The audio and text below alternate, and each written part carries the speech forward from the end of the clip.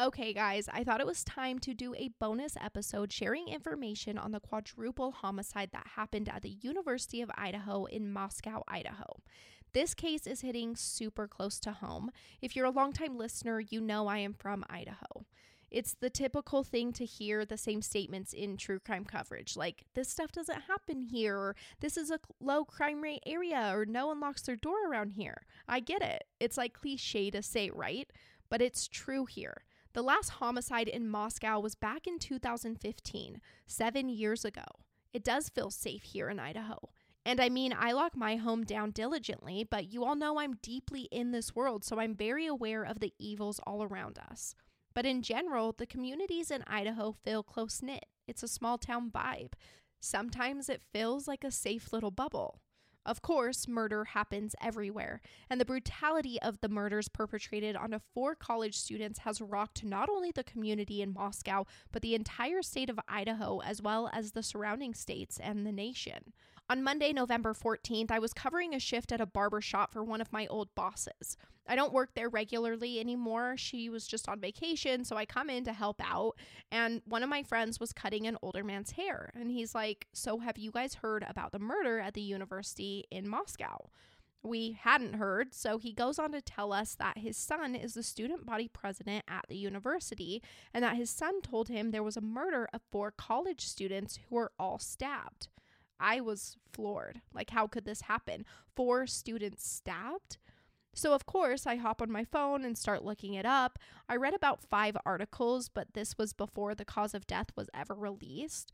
Nothing stated that the victims were stabbed. It was only said that the 4 students were found dead in their off-campus house near the University of Idaho. So initially, I think this man had to have been wrong about them being stabbed. I'm thinking he just heard a rumor, or he just assumed this is how they died. It made absolutely zero sense to me that 4 people could be stabbed and murdered by one perpetrator. But I would later find out that this man at the barbershop was not wrong.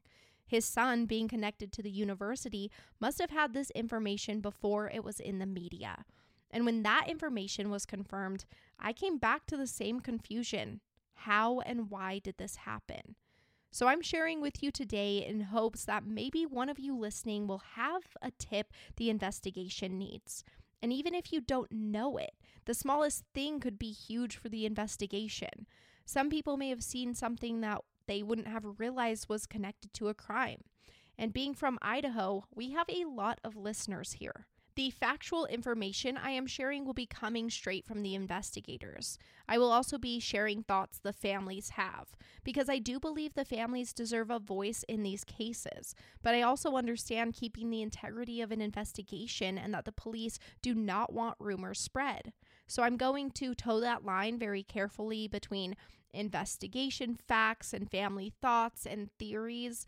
I will also share some of the speculation that has gone around and what the police statements have been on each event. I want the information I share to only be helpful to this investigation and not harmful. With that, are you ready for today's case?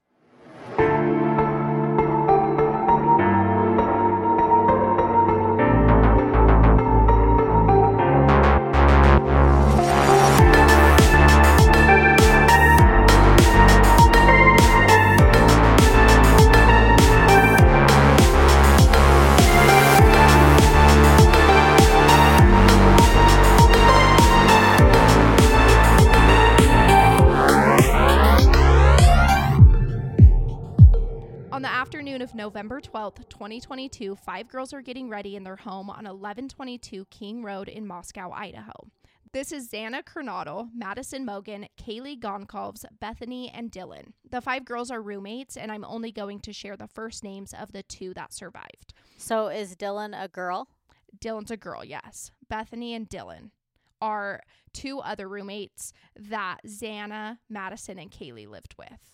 And then I'm just not going to share Bethany and Dylan's last names because they're alive. I mean, they're out there on the internet, but yeah, you know. I heard that there was a 6th person on the lease. Yes, but I didn't get the name of that because police said that there was one other person, but they moved out before the school year started. So that person wasn't living there. There could be 6 people living in this home. Like, that's what it allowed for. There's 6 rooms, but only 5 are living there at the time. So all of the girls are going out that night. It's a Saturday in their college town, so of course it's time for some fun. Madison's boyfriend of about 2 years, Jake Schreiger, says later at a celebration of life ceremony that Maddie loved the process of getting ready surrounded by all of her friends. He remembers often sitting on the bed watching the girls laughing together while they got done up, and Maddie was always helping everyone with their makeup. So this is probably similar to how the 5 roommates got ready that Saturday. At some point, all 5 of them go outside for a quick photo op. Some of these photos include Xana's boyfriend, Ethan Chapin. He didn't live at the home, but the couple was often together. I'm not sure if he had been there most of the day or if he met up with them that afternoon.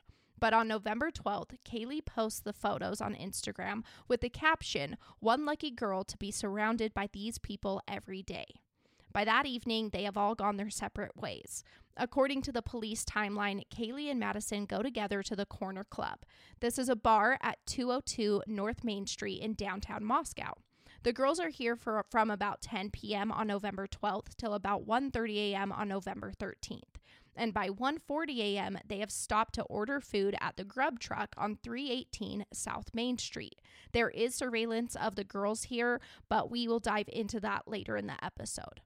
The police report that from here, Kaylee and Madison used a private party for a ride to their home on King Road. Now, I don't know if private party means they just got a ride from someone they knew, or if it means someone who is like side hustling to give rides gave them a ride. Like something similar to Uber or Lyft, except Uber and Lyft aren't in Moscow. So that's why it could make sense to me, because once when Jacob was at a bar, someone gave him a business card, and it was just a personal person who would drive people home at the end of the night if they needed it. Okay. So when they say private party, I don't know if they just called someone they knew or if they called this private person who offered rides on the weekends. Okay. And the Moscow police have said that they do not believe the person who drove them home is connected to the crime. But police report that Kaylee and Madison make it back to their house at 1:45 a.m. Now, in an interview with the media, Olivia Goncalves, Kaylee's older sister, says that she has been slightly frustrated with the timeline going around because, according to her, Kaylee and Madison actually got home at 1:56 a.m., so 11 minutes later. She states that it may not seem like a huge deal, but that she believes it's significant when asking people to assess their video surveillance in the area. How do they know what time they got home? They don't really say how they know. I've heard rumors of there being cameras from around. Videos from neighbors. Yeah, but I wonder why the sister thinks it's different. Yeah, she said it's confirmed that Madison and Kaylee got home at 1:56, so I'm not sure if they're just saying 1:45 as a general timeline. She just wanted to point it out in the media so that when people are looking at surveillance video, but I'm not really sure. Maybe it's the text messages. Kaylee's family has made mention to seeing the text messages Kaylee, was exchanging that night and whatnot. So I'm not sure how she knows, but that's what she says. She says they're home at 1:56 a.m., which I guess would make sense because the police say that Xana and Ethan, as well as Kaylee and Madison, all get home, even though they're in different areas, at 1:45. So I feel like they're just kind of generalizing it their to guesstimate. 1:45. Yeah. Basically, by at least 2 a.m., we know Kaylee and Madison are home at 1122 King Road. So what were the other roommates doing? Well, police have confirmed that it's believed Bethany and Dylan both went out that night as well. They went out separately, and they were determined to have been home by 1 a.m. and had gone to sleep in their rooms on the first floor of the home. So by the time Maddie and Kaylee get home, it's believed Dylan and Bethany are already asleep downstairs. Xana and Ethan had gone together to the Sigma Chi home, and this house is very close to the 1122 King Road home that Xana lives in. You can literally see the Sigma Chi house from the front like parking lot of the home. It's just like down the hill. Yeah. It's located on the University of Idaho campus at 735 Nez Pierce Drive. And the couple is seen here around 9 or 10 p.m. on November 12th. And then by 1:45 a.m. on November 13th, police report that Ethan and Xana had returned to Xana's home. So by 2 a.m. on November 13th, all the roommates have arrived home. Oh, I was going to say, I watched a Dr. Phil today. Yeah. Dr. Phil. I watched Dr. Phil today. A Dr. Phil episode. That was on the Idaho murders, but I just caught the like last little part of it. Uh-huh. But I thought it was interesting. One of the people that he had on there said that Ethan had some words with somebody in the frat house. Mm-hmm. And that Xana actually like had to pull him away. There was like an argument. It kind of sounded like an argument. And you said it was like a girl that was there at the frat house that saw it, right? But she's remaining anonymous. Yeah, well, I don't know if it was a girl or a guy, but they wanted to remain anonymous. Okay.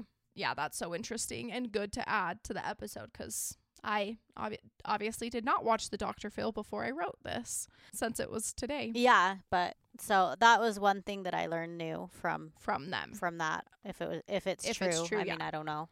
Like, yeah. Police, I've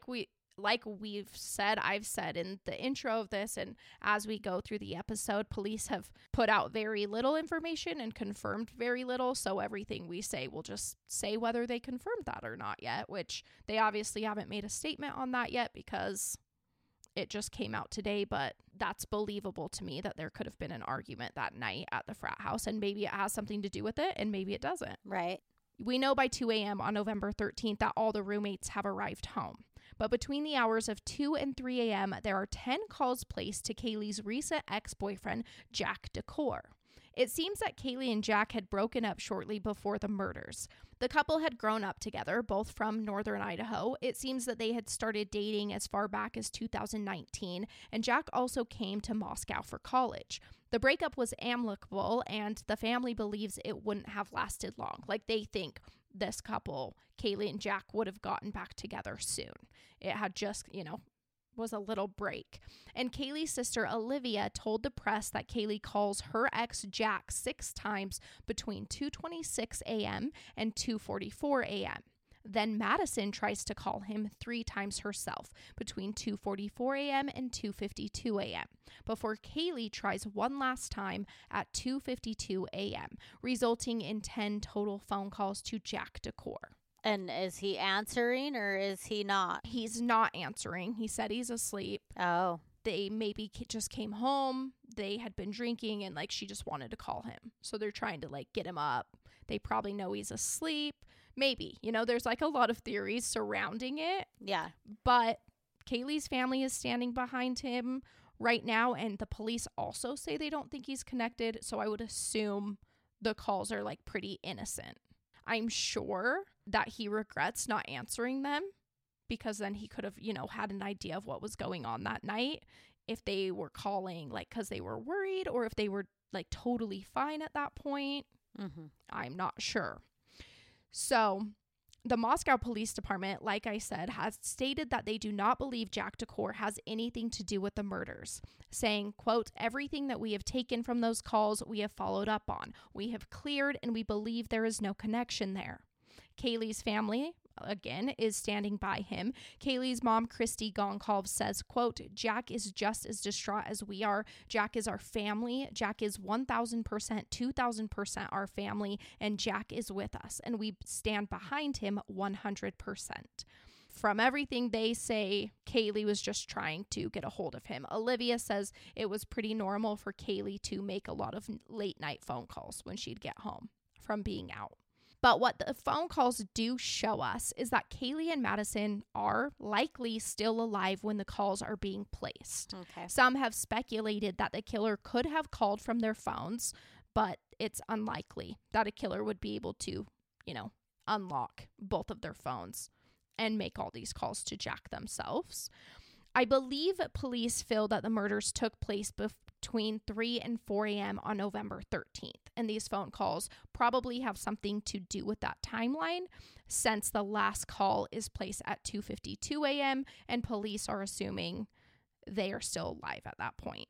And then they believe by 4 a.m. they are killed. And like I said, not sure if they were worried, if they were making calls because they had heard something, but I did see Kaylee's dad, Steve Goncalves, do an interview with the media where he said he was able to look at text messages she was exchanging that night and that there was no indication she was worried about anything. And it has come out, which police have not necessarily confirmed this, but I have seen a lot of things saying that Kaylee and Madison were in the same bed, like they slept in the same bed that night. And so they were probably just in bed, like they had been drinking. They probably just wanted to call Kaylee's ex and just talk to him. They had known him for a long time. Like they're just probably thinking they're being funny. Again, I have no idea. I'm just speculating, but it seems that that's what the police and the family believe as well. And their room was the very top floor? Yes, they were both had rooms on the 3rd level, which on the 3rd level there are just 2 rooms. That's all, 2 rooms and a bathroom, and those were their 2 rooms. But it seems that Kaylee was in the room with Madison and her dog was possibly in her room, in Kaylee's room, which would make sense because police do say the dog didn't really trace through the crime scene from what they could tell. They said they can't determine exactly where the dog was when the murders took place, but that would make sense to me that her dog is put into her room when she goes out for the night. Since she lives in a house with a bunch of roommates, her dog was likely in the room. And then police say there's no indication that the dog had been into any of the crime scene. Huh. I would assume with how brutal the deaths were, that if the dog had been roaming the house, it'd be pretty clear. Yeah. I had heard that the dog was put in like that extra room that the one roommate wasn't in, but I could see that just too. Heard that. I don't even know where I heard that from. I know. There's so many rumors, and that's why throughout the whole thing, I'm really going to try to come back to always like if the police have confirmed or have not. But according to Kaylee's family, they have alluded to Kaylee and Madison being in the same bed is why I thought that. And then maybe the dog was in that extra room. Maybe the dog was in Kaylee's room. Yeah. But for Bethany and Dylan, the roommates on the 1st floor, the night goes by quietly. They sleep in that morning after a night out, and both of these girls, like I said, were on the 1st floor. And I'll dive into the whole layout of the house later on. When it first happened, I did wonder, like, how come they didn't hear anything? Yeah, and that is like what everyone's wondering, because like it just seems so weird that, 2 people in the house are unharmed and then they didn't hear anything. But I did see a media interview with a guy who used to live in that home, and his room was on the 1st floor. Like, I'm assuming there's a lot of turnover in this house for college students that are renting rooms. So he said his room was on the 1st floor and that it is almost like detached-ish from the rest of the house. It's not. It just kind of seems like a completely different area of the home, and that when he was in his room, he could never hear anything that was going on upstairs. If the TV was on, nothing. Huh. Plus, then you have to think they were probably also out drinking that night. I was wondering, did they drink a lot? And yeah, if you come home and you're out, sometimes you're going to wake up less when you go to sleep drunk versus if you went to sleep sober. Yeah. But they are not talking a lot, are they? They're not. And they're just trying to keep out of the public eye. Yeah, they did write letters, which I'll read a couple excerpts from their letters. They have kept really quiet. I'm assuming they have gotten a lot of people coming at them, because that's the problem, is people think that they can solve it online themselves. And then instead of just kind of having these theories floating in their mind, I think we discuss it a lot on what we think, but we both of us know we don't really know. Yeah. It's just our thoughts, but I think people take themselves very seriously online. Oh, people are crazy. They are crazy. So the police even just this last weekend came out and said people in this case are getting harassed, they're getting threatened, and he was like, please stop threatening people. You don't know who did this, just leave it alone.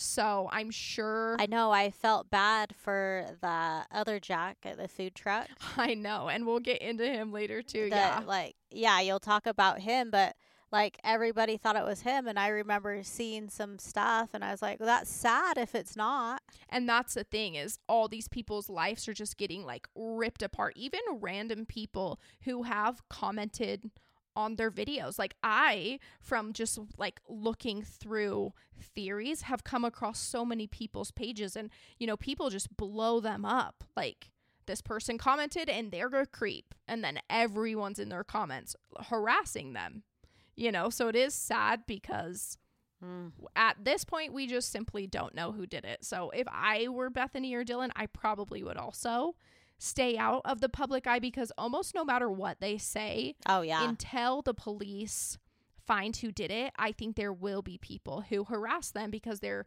will just be people who find it unbelievable that they were asleep on the first floor. That they didn't hear anything. Yeah. So yeah, they've definitely kept to themselves. It's close to noon when someone goes to walk upstairs to the second floor, but they see something that stops them in their tracks. Full details surrounding the 911 call and what was seen have not been released. We just know that at 11:58 a.m., the Moscow Police Department is responding to a call for an unconscious individual. Oh, I did hear something on Dr. Phil, one of the ladies. You did? Yeah. What did they say? They said that there's a theory out there that the roommate was likely, one of the roommates were likely to go and they saw something and they were running outside. They ran outside and passed out. I have heard that. Some of the kids that were there grabbed their phone and then called 911 and said, hey, we have an unconscious person. Oh. Because on Dr. Phil, they were saying there was so much blood.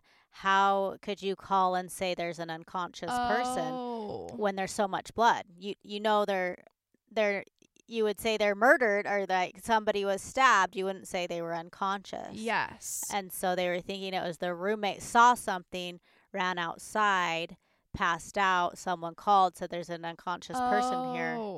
That makes so much sense because I've heard that theory, but I thought, you know, I heard that theory of like she ran outside and passed out, but then I thought they were still calling for the unconscious person inside. Yeah. But that actually makes sense because the thing about their house is it's so close to campus and it's surrounded by apartments. So if they did have people come over or like maybe the other roommates called friends over. Yeah, they were thinking that like, you know, it was morning time and like what they theorized is that they were texting like their roommates up above and like they weren't getting a response back. And so then they text their friends and like, oh, hey, you know, have you heard from them? Come over. Right. Then the one roommate went out and they saw and then went outside and passed out. And then there were kids there. Okay, that makes so much sense because the 911 call, since there is such little information that comes out about it or is out about it right now, I was going to say that some people have speculated online that the dispatch couldn't declare someone dead, and this is why the call may have come in as an unconscious person. It seems like from what the police said, they made it pretty clear that they were going to the home to aid somebody, is what the police said, aid someone who was unconscious. And I have heard that theory that she was outside and passed out. Yeah, I remember when it first came out, it was like, why would they say they're unconscious if there's blood everywhere? Me and you both. Like, that was one of the things. Yeah, we talked about that. I was like, that call is so weird. Like, they hadn't released anything. And I was like, why would they call and say someone's unconscious? Which almost, it played into people thinking the roommates were suspicious because they thought the roommates called about an unconscious person and then the roommates also didn't hear anything and they're the only two alive. Yeah. But that theory makes so much more sense that someone called to aid her because she ran. A, I'd run outside if I saw something like that. And B, you would probably pass out because that's terrifying. Oh, yeah. And I'm glad you said that because. Yeah. Like I said, I've heard that, but not like framed that way where she was the one getting aid for being unconscious. So in the Moscow police Facebook page statement, they have determined that this call is made from one of the surviving roommates' cell phones inside of the residence or at the residence.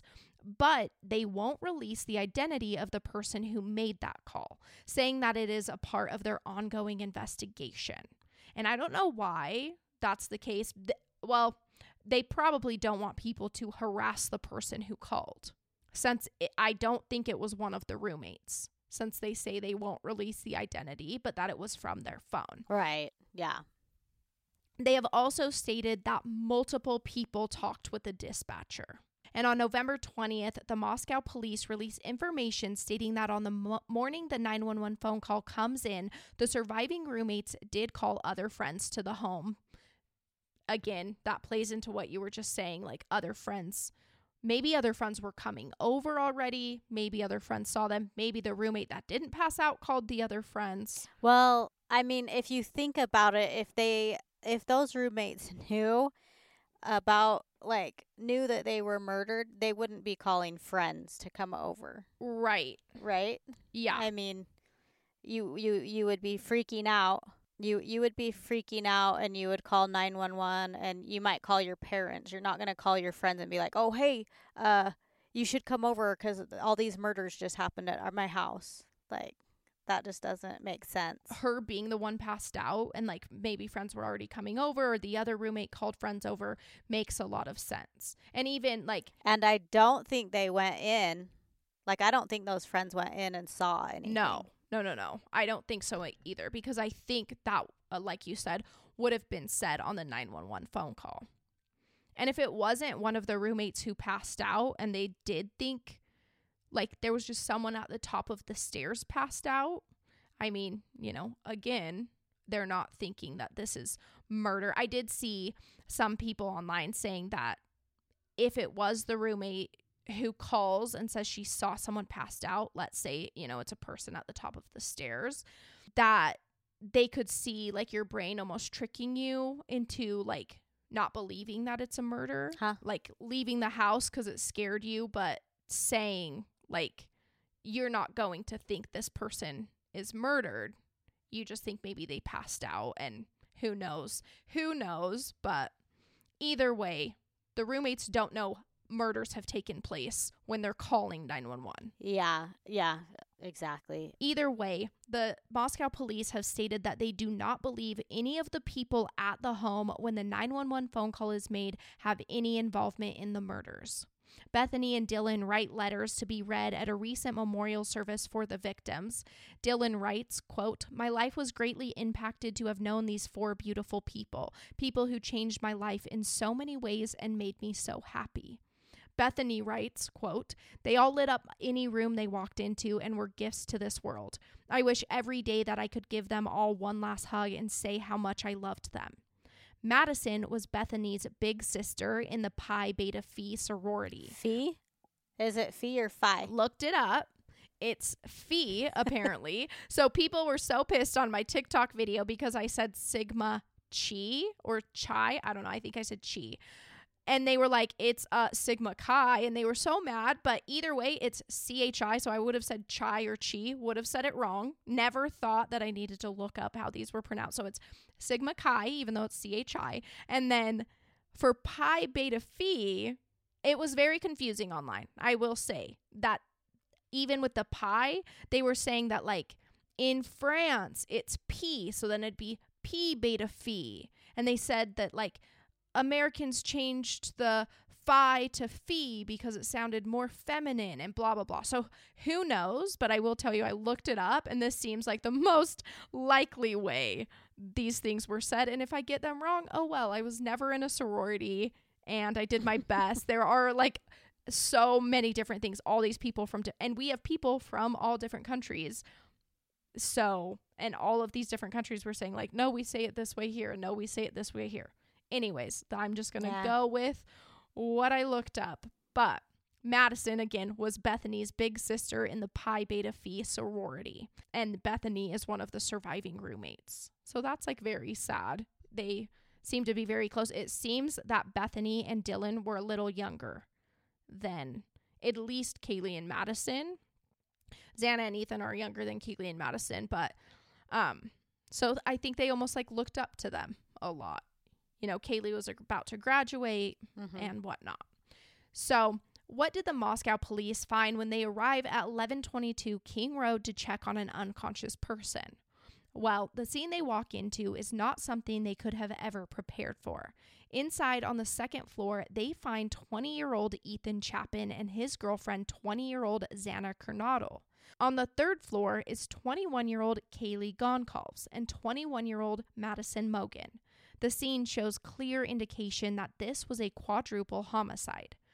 As information starts to come out, people start running with rumors that were honestly really harmful to the family. Ethan's mom explains that rumors of drug overdoses and murders of like a, suicide murder or whatnot and all these love triangles. She just said it was really hard in those first few days to read those things because she knew that none of it was true. Like she knew Ethan wasn't in some love triangle, that this is the reason it happened, and she knew they weren't doing drugs and all of that. So of course, like in this case, I think because it's such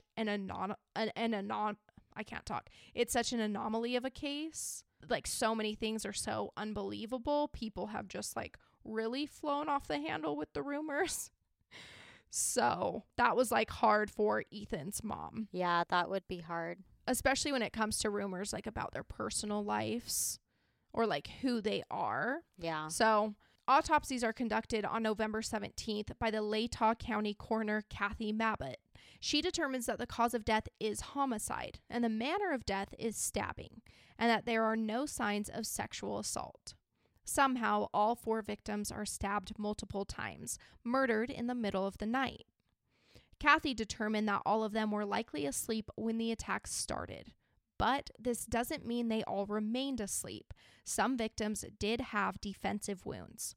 I can't be sure which victims have these wounds, as the police have not confirmed how each of them were injured. But Xana's dad, Jeffrey Kernodle, says that his daughter did have defensive wounds, which honestly would make sense. If the couple is sleeping in a bed together, the perp would likely try to harm the male first. Jeffrey says he believes Xana fought until the very end because her autopsy reveals defensive wounds to her family. I did hear that. Yeah, she's the one we've kind of all heard has defensive wounds. As far as the others go, or honestly even the specific injuries that killed them, outside of just the general, the general word of stabbing, they haven't released anything specific. And there is a speculation about where Xana and Ethan are found on the second floor. One of them is who the roommates would have seen and thought was unconscious. But then I go back to, if the girl was the one who was unconscious, the roommate, maybe Ethan or Xana was outside of the bedroom, or maybe they just saw a lot of blood. With you saying that theory is the roommate was unconscious, it makes me not necessarily know that like Ethan or Xana were out on the ground. Maybe they did remain in her room. I'm not sure.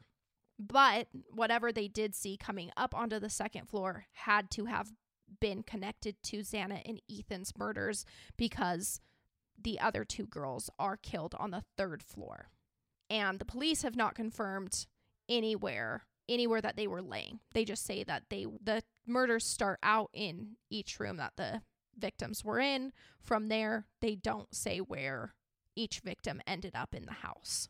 Yeah, for some reason, though, I have heard that Xana and Ethan were at the top of the stairs. Yeah, and I think that's connected to everyone thinking that the roommate was coming up the stairs and saw them. Oh. And they thought from the bottom of the stairs, there's someone at the top of the stairs unconscious. But that may not be the case. But if the theory is different, like that they really went to this home for the unconscious roommate, did she just go upstairs and see a lot of blood?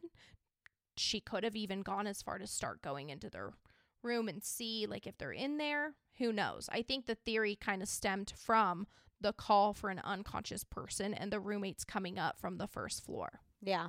But like we said, the police have not confirmed where Ethan, Xana, Maddie, or Kaylee ended up once they were killed. So before I go further into the details of the investigation so far, let's talk about who these victims are, because they're not just 4 college students. They're not just victims. They were somebody's child and somebody's sibling, somebody's everything. So Ethan Chapin was attending the University of Moscow alongside his siblings. He is a triplet, and it seems that his parents just had this one set of triplets. So the 3 Chapin kids were as close as you can get. Ethan was the first triplet born, the oldest of the family, born at 4:34 p.m. on a Tuesday in October. His sister Maisie comes next, and then his brother Hunter. And they grew up side by side. They went to school side by side, attending Mount Vernon High School, and then they decided to continue that and go to college side by side. Both Ethan and Hunter were members of the fraternity Sigma Chi, and this is, the fraternity house that Ethan and Xana were at before going back to her home. Stacy and Jim Chapin were super proud of their kids. In fact, the weekend before the murders, the couple had traveled into Moscow from their home in Conway, Washington, and they were just visiting their triplets for Parents' Weekend. And after they say their goodbyes, Stacy felt this sort of peace. She says that her and Jim had a conversation about how they did it. And she says in that moment, they had no worries. Literally told each other that they no longer have to worry about these kids because all 3 of them are going to go on to do amazing things. I know. Isn't that so sad? Yes. She was very sad in her interview, as you would expect. Oh, yeah. Like, she just had so much good to say about Ethan, and just, you could tell it was really going to impact their family. But I thought that was crazy sad that they literally said to each other, like, we don't even have to worry about them anymore. Like, they're grown up, they're doing great, like, we did it. Yeah, I remember reading somewhere, she was like, we made it. We raised these kids. The kids are successful. They're going to be able to adult. So they had no indication that the following weekend would rip their life into shreds.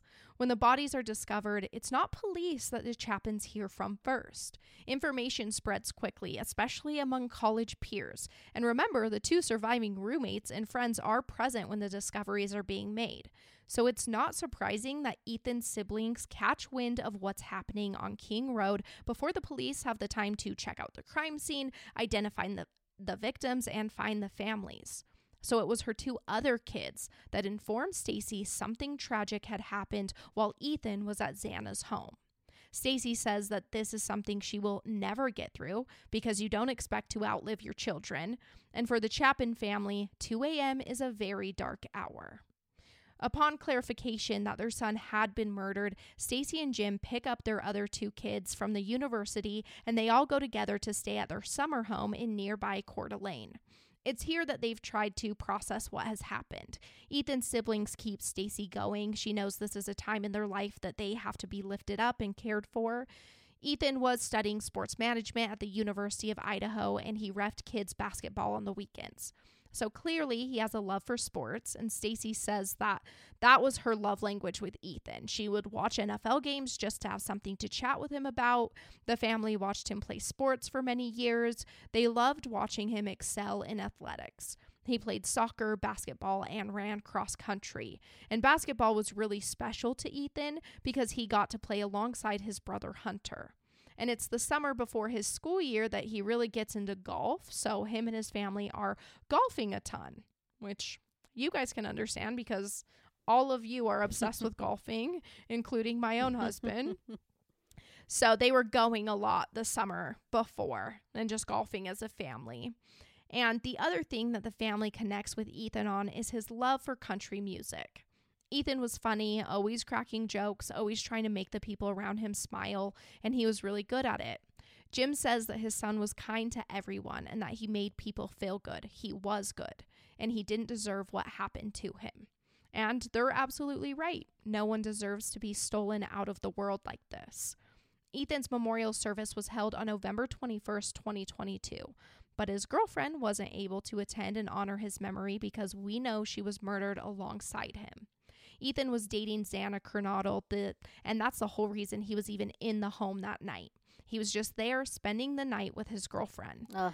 I know, and that's like almost another tragic element on top of all of it, that he didn't even live there. So his siblings knew Did they know that he had died? I'm not sure what they knew, but they knew something happened at the house. And I'm assuming they probably caught wind that people were murdered. That's horrible. Yeah. And so they called her mom, obviously, and let her know. It makes sense that because the roommates and other friends were there, that it would just quickly spread to other students. Yeah. So it is horrible. Like, what a horrible call to get.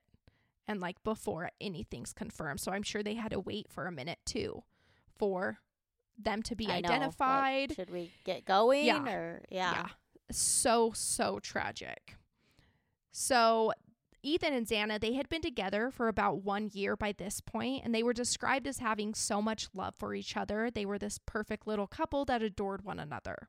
And Xana's dad, Jeffrey Kernodle, he had also visited the weekend before the murders, just like Ethan's parents. He was in town for Parents' Weekend. And during Parents' Weekend, he had updated the lock on Xana's bedroom door inside her shared home, because he wanted his daughter to be safe. How could he have known evil was lurking so close and that she would be killed regardless of their safety precautions? Xana's mom was not at Parents' Weekend. Her parents don't seem to have been together, and she stated that she had never had the chance to visit Xana's home in Moscow. So he literally changes the lock on her bedroom just before, but it hasn't been said by police or not if her bedroom door was locked. Xana Kernodle was born in Coeur d'Alene, Idaho on July 5th, 2002, and she grows up in Post Falls, Idaho. It seems she may have spent some time in Arizona where her mom was, but she graduates from Post Falls High School in Idaho and seems to have mainly lived there with her dad and sister.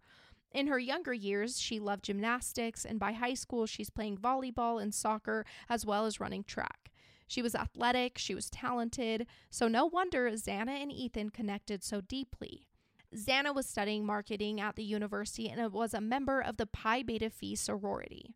She also worked at the Vandal Solutions sales team, which is associated with the university. This is the University of Idaho Vandals. Vandals is their mascot. Xana also has another part-time job at the Mad Greek restaurant there in Moscow. Xana has a dog named Shoeshine back at home who she loved, and she thrived whenever she was at her grandma and grandpa's farm. Xana was welcoming and warm. She had a positive impact on those who were around her. And one of her favorite things to do was go on family trips with her dad and her sister. The three loved concerts, and Xana especially loved EDM music. They loved to sing and get lost in a song together. Jeffrey describes Xana as being a tough kid who would do whatever she wanted to do.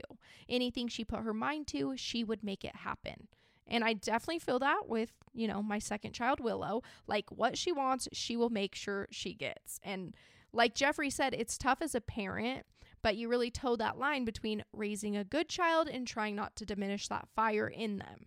So girls who are headstrong, like Xana, they grow up to know what they want, they stand up for themselves, and they have a lot of passion behind what they do. So that is how Xana is described. She's a very hard worker, she follows her dreams, and she loves those around her very hard. I found some adorable videos of Xana and Ethan dressing up as Gru and Vector for one of their Halloween parties this past October, and they just both had this strong sense of humor and love to laugh. The outfits were hilarious. Your youngest, my sister, dressed up as Vector, right? Yeah, her and all her friends. Yeah, so that's what Xana was dressed up as. It was funny. She just, made this video on TikTok, and I was able to watch it. Xana's death has left a huge hole in the hearts of all those who loved her. Again, Xana and Ethan are found deceased on the second floor of the home. This is the same floor that Xana's bedroom was on. On the third floor, Madison Mogen and Kaylee Goncalves are found. These two were best friends. They had years of growing up together and honestly felt more like sisters. They were inseparable. Kaylee Jade Goncalves was born on June 8, 2001 in Concord, California. She's explained as being fire and life even before she was born. She's the third child of Steve and Christy Goncalves, who say she was different than other little girls because she was wild. She's the middle child of 5 siblings, so she also has 2 younger siblings, 3 sisters and 1 brother, Olivia, Stephen, Autumn, and Aubrey. The Goncalves make the move to Rathdrum, Idaho when Kaylee is about 1 year old. She attends Charter Academy for middle school, and this is where she meets her bestie, Maddie. Christy says, quote, "After that day, we were no longer a family of 5 siblings. We were 6. Kaylee graduates from Lake City High School and then goes on with Maddie to the University of Idaho. Kaylee joins the Alpha Phi sorority. Kaylee was studying teaching, following her dream to become an elementary school teacher. She was a social butterfly and a jokester who was always playing pranks on her family and her friends. Her passion was adventure, so much so that her family describes her leaving this earth for one more adventure. Kaylee is a hard worker. She was strong and dedicated. Her family says that she was and is love. While at the university, Kaylee brought home her fur baby, Murphy. This is the golden doodle dog who lived at the home along with the other 5 roommates, who was there the night of the murders. Christy Goncalves says that her birthday, like her own birthday, had been earlier the same week that the murders take place. It was a quiet birthday, no big deal. Everyone was busy, so they didn't really celebrate it. But Kaylee calls her mom on Saturday, November 12th, and she tells her that she will be home that Tuesday. Kaylee's like, "Mom, I'm taking you to dinner. I'm paying for it all." And her mom chuckles at the thought of Kaylee actually paying for it all, but she was excited to go to dinner. After they hang up the phone, Kaylee sends her mom some photos of her and Maddie at about 3 p.m. before everyone goes out for the evening. Christy never thought that Kaylee wouldn't make it to that birthday dinner or that this would be the last conversation she would have with her daughter. Kaylee's family is struggling with being in the dark through this investigation. Like we've said, very little information is being released by the Moscow police to the public, and unfortunately, this means that the families also have little information. But things like this have to be done to keep the integrity of the investigation. It's hard to know the exact right way to go about things. I don't think the public has any right to demand information in the case when it's being investigated, but the family certainly deserves to have, I think, a little more insight than we do. I don't know. Again, tough situation that everyone, the police and the families, are just trying to handle the best they can. Steve Goncalves, Kaylee's dad, says that according to text messages his daughter sent just before the murders, it doesn't indicate she was fearful of anything. I kind of stated that earlier along with those calls. And again, they do not think the multiple calls to her longtime boyfriend, Jack Decor, were made out of fear. But that's only speculation right now. The family seems to be uneasy with the fact that, in their opinion, some people were cleared too quickly. They state that some were cleared within an hour, whatever that may mean. I don't know if it means within an hour of the investigation or within an hour of them becoming a person of interest. The family just doesn't like that the police won't share with them the alibis of everyone who has been publicly cleared. Steve urges police to share the alibis with him, asking why it's something that needs to be kept under wraps. Along with this, it seems that Kaylee's family hasn't had much clarification on that 911 phone call either. So they're very much in the dark, just as we are. And that does happen in these investigations. Now, were they the ones, is that her dad that was a little bit more outspoken? Yes, and I'm about to go over. He is definitely angry, which I don't blame him at all. So there is one interview he does where that anger and frustration really comes out. Which, I mean, you know, people are just so rude online. People are rude about the police. They're rude about the families. Which, like, to everyone who's rude, it's like, you know, you've got to give all of them grace. Like, the police are doing... Well, yeah, you've never been through it. No, the police are doing the best they can. Like, they obviously care about the case. It's been 4 weeks. And let me tell you, this isn't CSI. It's not like they can take samples and get them tested in an hour. Like, to sift through all the tips. There's thousands of tips. How many tips do you think they can follow up on in one day? You know? Yeah. So it's not surprising to me that it's been a month. And then it's also not surprising to me that the family is frustrated. Yeah. That it's you know, taking too long. And how could you not? Like, you would just have a general anger that this even happened. Yeah. And so it's going to come out at some point.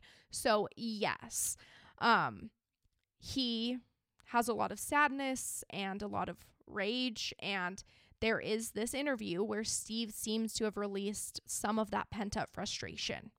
In the interview, Steve says, quote, I'll cut to the chase. Their means of death don't match. And this is when the reporter clarifies, asking if based on the autopsy reports, Kaylee and Maddie's deaths don't match. Christy and Steve say they don't match. Steve goes on to say, quote, "He doesn't have to go up the steps. Let's stop playing games, guys. I need somebody to step up and be an alpha. Be somebody to be a leader. Don't make me do it. I don't want to do it. He doesn't have to go up the steps. They're mad that their points of damage don't match. I'm just going to say it. It wasn't leaked to me. I earned that. I paid for that funeral. I paid for that. It's my right. You ain't taking that away from me." Now, Christy jumps in and she's saying, like, calm down. But Steve continues, quote, "Don't say I'm leaking anything. I paid that bill. I sent my daughter to college to get an education. She came back in a box, and I can speak on that." He's obviously frustrated, but like he said, like, he sent his daughter to college and she's coming home dead. He's frustrated and he feels like he can talk about it. Yeah, because they don't want him to say stuff, right? They don't want him to leak stuff for the investigation. So I'm sure they're not going to give him much now. Yeah. And so that is kind of where it's like, even for me, like towing the line between, like, I am on the family side of, like, I want them to have answers and whatnot. And then I'm also on the side of the investigation where I want it to be like a great investigation. It's hard because both sides are doing the best they can. Honestly, through that statement, there is a lot to unpack there. I don't even know. I can't even really theorize on what there is to unpack. So I'll just kind of leave it here because police have not confirmed any of these statements. After this, web sleuths spiral on the fact that either Maddie or Kaylee were more brutally attacked because Steve and Christy are saying the deaths don't match. But Steve and Christy didn't say how the deaths don't match or who was in worse condition. So, web sleuths are spiraling saying it was Kaylee. Yeah. But they really don't clarify that. In fact, he does another interview shortly after this where he says he is trusting the police, have a good case, and that he's going to hope that the reason they are keeping the information so close to the chest is because they have a good case. Which I also, side note, do you say close to the chest or close to the vest? Because I heard another podcast where this girl was like, it bugs me so bad when people say close to the chest because it's close to the vest. But I've always said chest, so I'm going to continue going with that. I don't say either of them. You don't? No. I say close to the chest all the time, but it's like if I'm like protecting something or keeping something close, I'm never wearing a vest, but I always have a chest. So I'm always keeping it close. I just wanted to point that out, guys, I don't even think I've ever even heard that saying. Oh, that's funny. I just heard one of my favorite podcasters. That's why. It was Jillian off True Crime Obsessed, and she was like, that is so annoying because it's close to the vest. And I was like, dang, I say it the other way, but I'm going to continue to do so. I'm not wearing a vest. Because I see it as chest. I'm never wearing a vest. I'm not keeping anything close to a vest. I'm keeping it close to my chest. So anyway, in case people were like, that's not the saying, thought I'd disclaimer there because, people love to let you know what you are wrong on. It's so annoying. Those little things. So continuing on with, this second interview Steve does. Steve admits that he probably should have never disclosed the information about the deaths differing from each other. When he is asked if he can disclose who seemed more targeted, he says that he cannot reveal that information. He asked police if he could, and they asked him not to make it public. In fact, he says the police wished he wouldn't have made those statements to begin with. I'm sure. He ends up saying, like, by the end of that video, he says, I'm not going to go away. Quote, I hate to be a pain, but as a father, I just can't even sleep thinking I could be doing something. So although you can tell there is this tension because of the second interview, it seems that police likely had a conversation with the Goncalves family after seeing how upset Steve was. Because if you watch that interview, you can feel he's like mad, like it's just coming out. Oh yeah. Like I can say that, I can talk on that, which I don't disagree with him. Like it is your daughter. Like you can talk on it, but the police want to keep the integrity of the investigation intact. So, again, hard line to toe. It looks like the Goncalves family did have a meeting with police where they say Brian Enton reported that, quote, the theme of the meeting was two things, accountability and communication. And this was said by Shannon Gray, who is the new attorney for the Goncalves family. They have hired her just to be their voice. What the Goncalves family was asking police for is to get information consistently because they had learned all this new info like that was coming out from the news, and they didn't really think that was fair. They do think that families should be contacted before the media, which honestly I agree with. Like, I do think families should be closer to the investigation than anyone else outside of the police force, like definitely closer than the media. So most of their questions about the investigation did not get answered. They are still keeping those details close, but hopefully there will just be more communication between the family and the police, and things can be a little less tense between them. Now, which girl is it theorized that had the stalker? Kaylee. Okay. Which I'll talk about a little bit later as well. So this is her parents we're talking about. And, you know, there is a celebration of life ceremony soon after the murders for the 4 victims. Kaylee's mom, Christy, says she believes her daughter's killer did know her very well. And in her opinion, this person was probably there at the vigil or attended, you know, different memorial services. Was it someone who had been in the girl's home for a party? This is just Christy's personal belief that Kaylee did know her killer. So at the celebration of life ceremony, Kaylee's parents read a poem she wrote titled Milk and Honey. Quote, most important is love, like it's the only thing you know. At the end of the day, all of this means nothing. This page where we're sitting, your degree, your job, the money, nothing even matters except love and human connection. Who you love and how deeply you love them. How you touch the people around you and how much you give them. So Kaylee's parents were very proud of her. Kaylee and Maddie were able to experience all these incredible things together. Maddie's mom had taken them to Hawaii. Kaylee's family had taken them to Mexico. Seriously, the girls are like soul sisters. Kaylee's obituary ends with, quote, she came into the world surrounded by family and love and left the same way, with her chosen sister, Maddie Mogen, by her side. And when reporter Brian Enton interviews Kaylee's family, he noticed that they had Kaylee and Maddie's ashes sitting side by side. And they did this because they just wanted to keep them together. So I'm not sure if both families got a little of each or... Oh, yeah. Yeah. Madison Mogen was born on May 25th, 2001 in Eugene, Oregon. She lived there for about 2 years before her family moved to Coeur d'Alene, Idaho, in the northern part of the state. She ends up attending Charter Academy Middle School, where we know she meets Kaylee. But as their high school years approach, the girls want desperately to leave their charter school and attend the public high school. It was not an easy feat, but they write letters to their parents and convince them to let the girls transfer. So Maddie also graduates from Lake City High School alongside Kaylee. She goes on to attend the University of Idaho and was a member of the Pi Beta Phi sorority. Maddie excels in her academics. She made the dean's list every semester at the university. Her mom, Karen Laramie, had a very close bond with Maddie, and she looked up to her bonus dad, Scott Laramie. Maddie was Benjamin Mogen's only child. I'm not sure about Karen since she is remarried, but for Benjamin, Maddie is his one and only. Maddie is described as happy and nice, but everyone knew they needed to make sure she did not go hungry because then she wasn't going to be so happy, which most of us can probably relate to.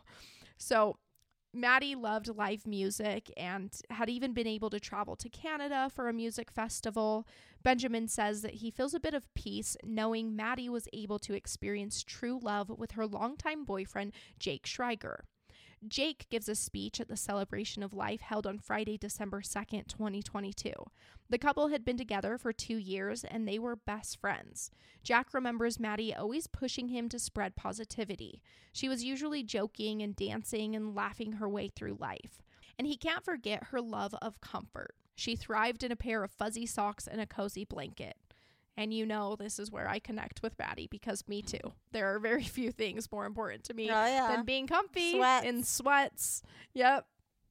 I am always in sweats. I absolutely adore being comfortable. So when I was watching his speech, I was like, oh yeah, that sounds like my kind of girl, being comfy.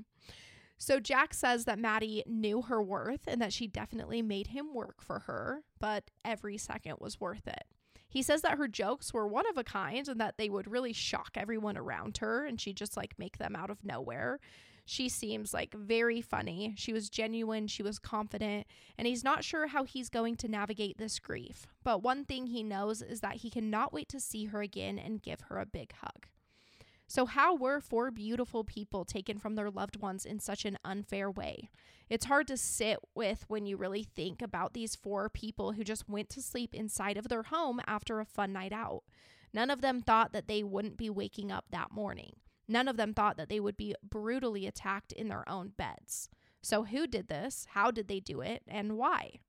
Let's dive into some of the connections that have been made in the case. And I'm going to, with each connection or theory, I tried to just stick with theories that the police have like confirmed or not confirmed, you know? Yeah. So everything the police made a statement on, I'll kind of get into just so you know where the police stand on each of these theories. So not only is the Moscow Police Department working the quadruple homicide, but they are also being assisted by other departments. 4 Moscow police detectives are working the case along with 25 patrol officers and 5 support staff. The FBI has 22 investigators in Moscow and has 20 other assigned agents to the case in other areas within Idaho, Utah, and West Virginia. 2 behavioral analysis investigators are assigned to the case as well. And the Idaho State Police have 20 investigators working it, 15 troopers, a public information officer, as well as providing their forensic services and mobile crime scene team. Investigators have collected hundreds of pieces of evidence, as well as taking about 4,000 crime scene photographs. But among all of that, the murder weapon has never been found. Police have still not located the murder weapon, which is believed to be a fixed blade knife, meaning it had a blade that could not be retracted or folded into the handle. And that's not just believed, I said believed there, that is confirmed by the police that it is a fixed blade knife. So not a pocket knife. This seems to be something more like a kitchen knife or a hunting knife. Now, of course, as this case has shocked the community, the web sleuths have gone ham searching for information. And this can be helpful in some ways, but it can also be harmful when it's done without thought of the investigation and without taking precautions not to spread rumors. Again, we kind of, jumped back to people getting harassed, and the police have released concern about the harassment of those involved and urge the public to not listen to rumors or threaten people that they think might have to do with it. Just let the police work the investigation before you go out threatening people. So let's go through some of the things that have been said in this case and what police have to say about it. First, we know that Maddie and Kaylee are seen at the grub truck just before coming home. I stated earlier that there is video footage of this. In this video, you can see that there is a guy in a gray hoodie and a black coat. He seems to be with the girls, coming into the frame following them and then leaving the frame behind them. People become really suspicious of this man because he seems to sort of keep his distance from the girls. He interacts with Maddie and Kaylee like a little bit, but not too much, and he puts his hoodie up shortly after coming into the frame on the camera. When the internet finds out who exactly he is, they go digging, and people are floored to learn that he is an avid hunter. But keep in mind, hunting is very common here in Idaho. There is a lot of speculation about him leaving town the day of the murders and going on a vacation and whatnot, but those are all rumors, and they're not corroborated by the police. Investigators have made a statement that they don't believe the man seen with Maddie and Kaylee at the grub truck has anything to do with the murders. It seems that he was just trying to look out for them. He came with them and he knew they had been drinking. His name is also Jack. I'm not going to share his last name since he has been cleared by the police, but this is just another Jack in the investigation. So we've got food truck Jack and ex-boyfriend Jack Decor, and who have both been cleared by the Moscow police. There is also a third Jack. We'll just call him Jack K. Again, I'm not sharing his last name because he is not a suspect in this case. This Jack is said to have been friends with Ethan Chapin. He is a fellow member of the Sigma Chi fraternity. Allegedly, a payment on Venmo was sent from Ethan to Jack K just 4 hours before the murders. It's Ethan's last transaction. And this isn't shocking. I think we all use Venmo with our friends if we're out and one person pays, or if we forget our wallet. Jack K is the first person also to donate to a GoFundMe page dedicated to Ethan following the murders. He donates $6. Still, not weird. If they're friends, of course he's going to donate. He's a college kid. Maybe $6 is all he can afford right at that moment. Yeah. What people are finding strange is that through looking at Jack K's Venmo, web sleuths find that Jack's sister Liz is on Venmo. So, they see Ethan makes his last payment. They click on Jack's name on Venmo, and then they see that Jack has a sister on Venmo, Liz. Their last names match. So people click on her profile, and they find a payment made from a girl who is friends with Ethan on Facebook. And from this girl, there's a payment to Jack's sister. The payment is made at 3:45 p.m. on November 12th, 2022, and it's captioned 3:30 a.m. So this is what gets everyone right. Like, that through following the trail of connections, they end up on this payment referring to 3:30 a.m. when we know police believe the 4 students were murdered between 3 and 4 a.m. the following morning. But although there are all these micro connections, it's probably just that all of these people knew each other from being peers at the college, and these transactions likely have nothing to do with the murder. Police have not made any statements on this. They have not mentioned any of these people as persons of interest. I just saw a lot of people spiraling on this third Jack. I know. There's just so many things in this case that are really hard for people to wrap their mind around.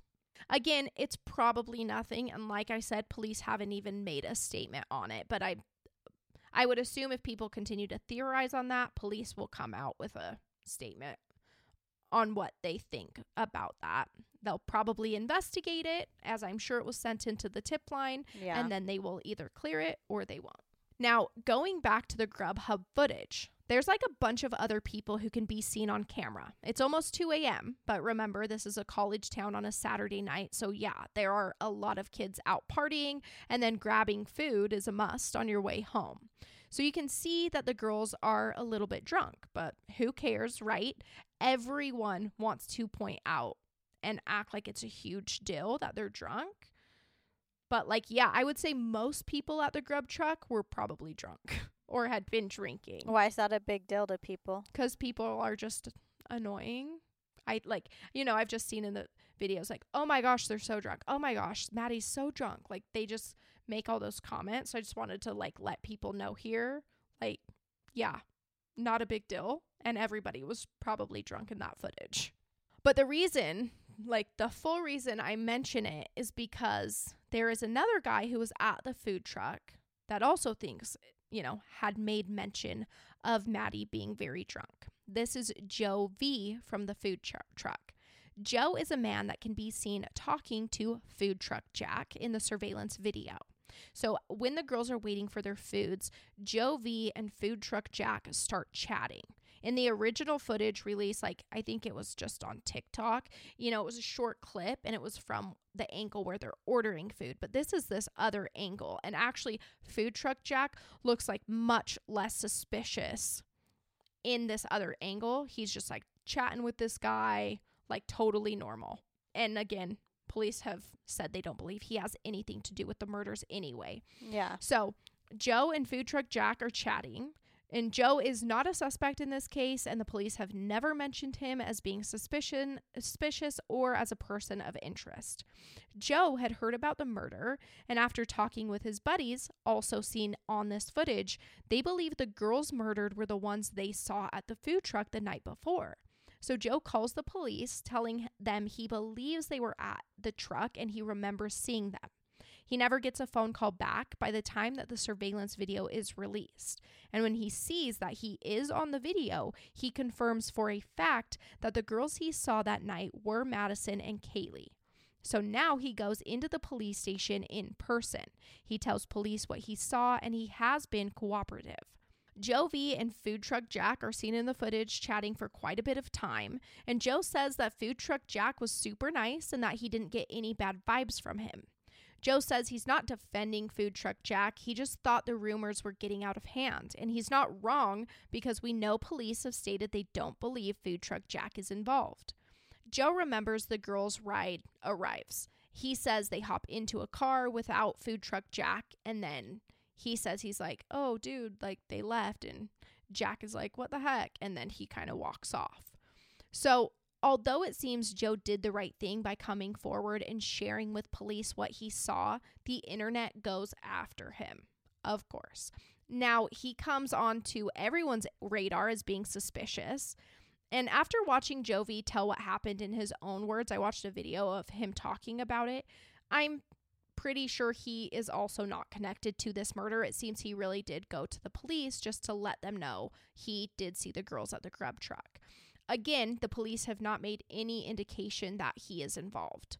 So here is my little piece of advice for Joe. I think the thing that rubbed people the wrong way was how he talked about Madison to the media following the murders. Joe said, quote, "The taller girl with the pink on, she was glass-eyed. I audibly said ew out loud. She was just stumbling through." Which, like, when I saw that, I was like, yeah, you don't, like, talk about someone who was just murdered by explaining you said ew about them. Yeah. For me, it's like, we might say things in the moment that aren't the kindest, but when you find out that they were literally killed, you should probably, like, not repeat the unkind things you said. Exactly. Because I was taken back when I read that. Like, I was like, what? Like, that's such a weird thing to say, that you would tell the media, I audibly said ew out loud. And in his video that he makes on TikTok and, you know, tells his story himself, he's like, that's what you say, like, when someone walks past you and they're super drunk and you can, like, smell it and they're, like, too drunk. Like, that's just what you say to your friends, like, ew. So, Joe, no, that's not what you say. Just leave it alone. Get them help. It doesn't It doesn't sound very, like, sympathetic. No, right? So when people saw that, they were like, this dude's weird. I get, because I read it and I was like, yeah, I don't like you talking about, any girl who's drunk walking past you to say ew. That's super rude. And don't repeat it about somebody that dies. You don't say ew. Yes, that's where it really rubbed me the wrong way. Like, I don't think it necessarily points to guilt of a heinous act. I just think it was a dumb comment, and he probably did not realize it would strike such a nerve.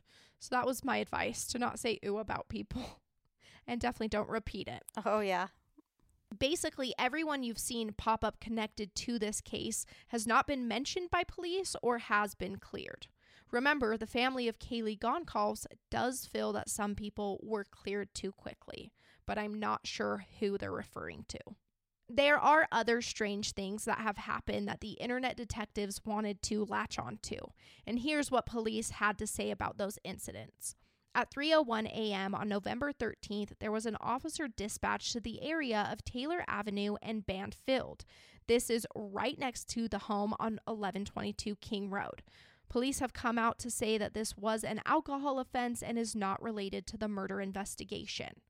So a police officer was there right by the home at 3:01 a.m. on the morning the murders occurred. So with the body cam footage that they had from this little alcohol incident, they walked these kids across the street, and then in the background, Brian Enton was able to see that there were these figures that ran across, like, the footage. It looks like they're walking fast or running across. It's like a person or multiple people. And this is about 200 feet below where the murder scene, that house is. So that was just something he noticed, trying to get clarity on, you know, what these figures in the body cam footage were doing. But police have not said anything about that, or that anything they found in this incident was related to the crime. On September 12th, 2022, there is commotion on a bike path near the University of Idaho.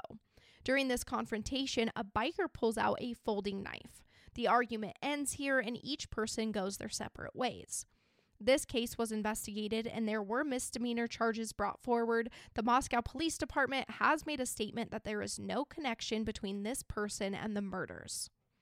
In February of 2022, there is a death on Baker Street in Moscow. The Latah County coroners was able to confirm the death was an overdose and has nothing to do with the quadruple homicide. So again, these are all statements being made by the police to things they've been asked about and to theories of like things people are finding around Moscow that they're wondering, is this related? And after the murders, there's this red Mustang on Deacon Street being searched. It was rumored that this vehicle was being processed as a part of the murder investigation. The police have said this car is not connected to the murders. Then there's this incident on Blaine Street on November 21st, 2022. It's about a week after the murders where two young women go outside. When one girl opens the driver's side door of her car, she sees a man literally sitting in the passenger seat. She slams the door and it's her sister that's with her, and they say the guy gets out of the car and starts chasing them. They're running and they're screaming. One of them is able to pull out their phone and dial 911. Neighbors come out of their homes when they hear the screaming. However, neighbors report that they did not see anyone inside of the vehicle or anyone exit the vehicle. So police check the surrounding areas but are unable to find anyone. I guess the officers close the case and determine it's an unfounded incident and that no crime occurred, but say that if additional information is brought forward, they can reopen the case. This is a week after? After the murders? Yeah. I'm not really sure why they would just like close the case, because they couldn't find the guy, or I guess because neighbors say they didn't see anyone in the car or get out of the car.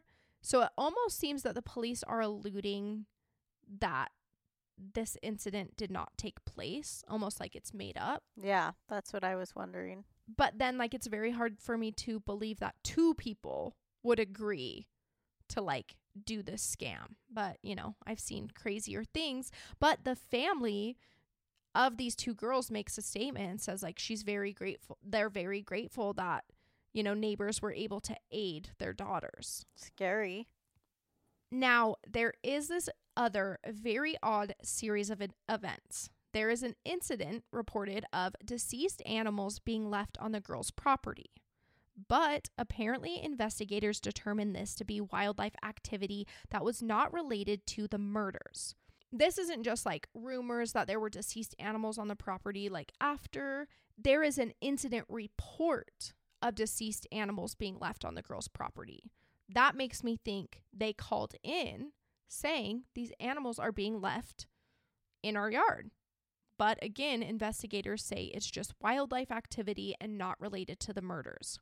What's chilling to me and very odd is when it's brought up alongside an incident out of the Latah County Sheriff's Office.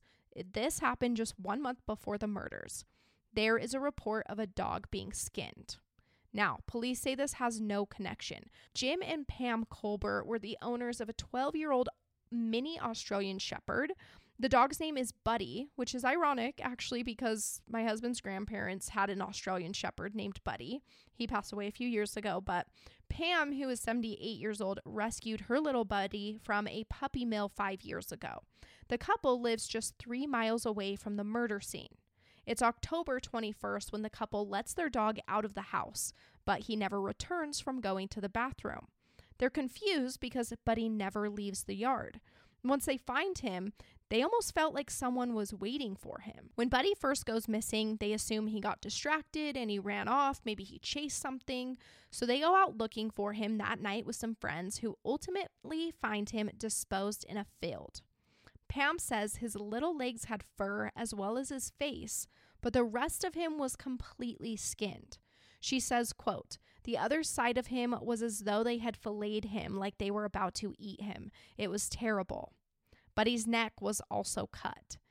Jim, who is 73 years old, said that just before this incident, he had found a rabbit nearby his home that was mutilated with its scalp and ears sliced off. Now that is what you say ew to.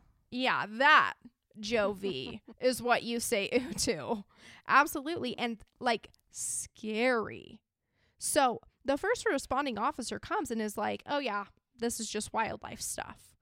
Like, an animal did this. Oh, really? An animal took the skin off of my dog's entire body except its face and its legs? No. So a second officer comes out and is like, absolutely not.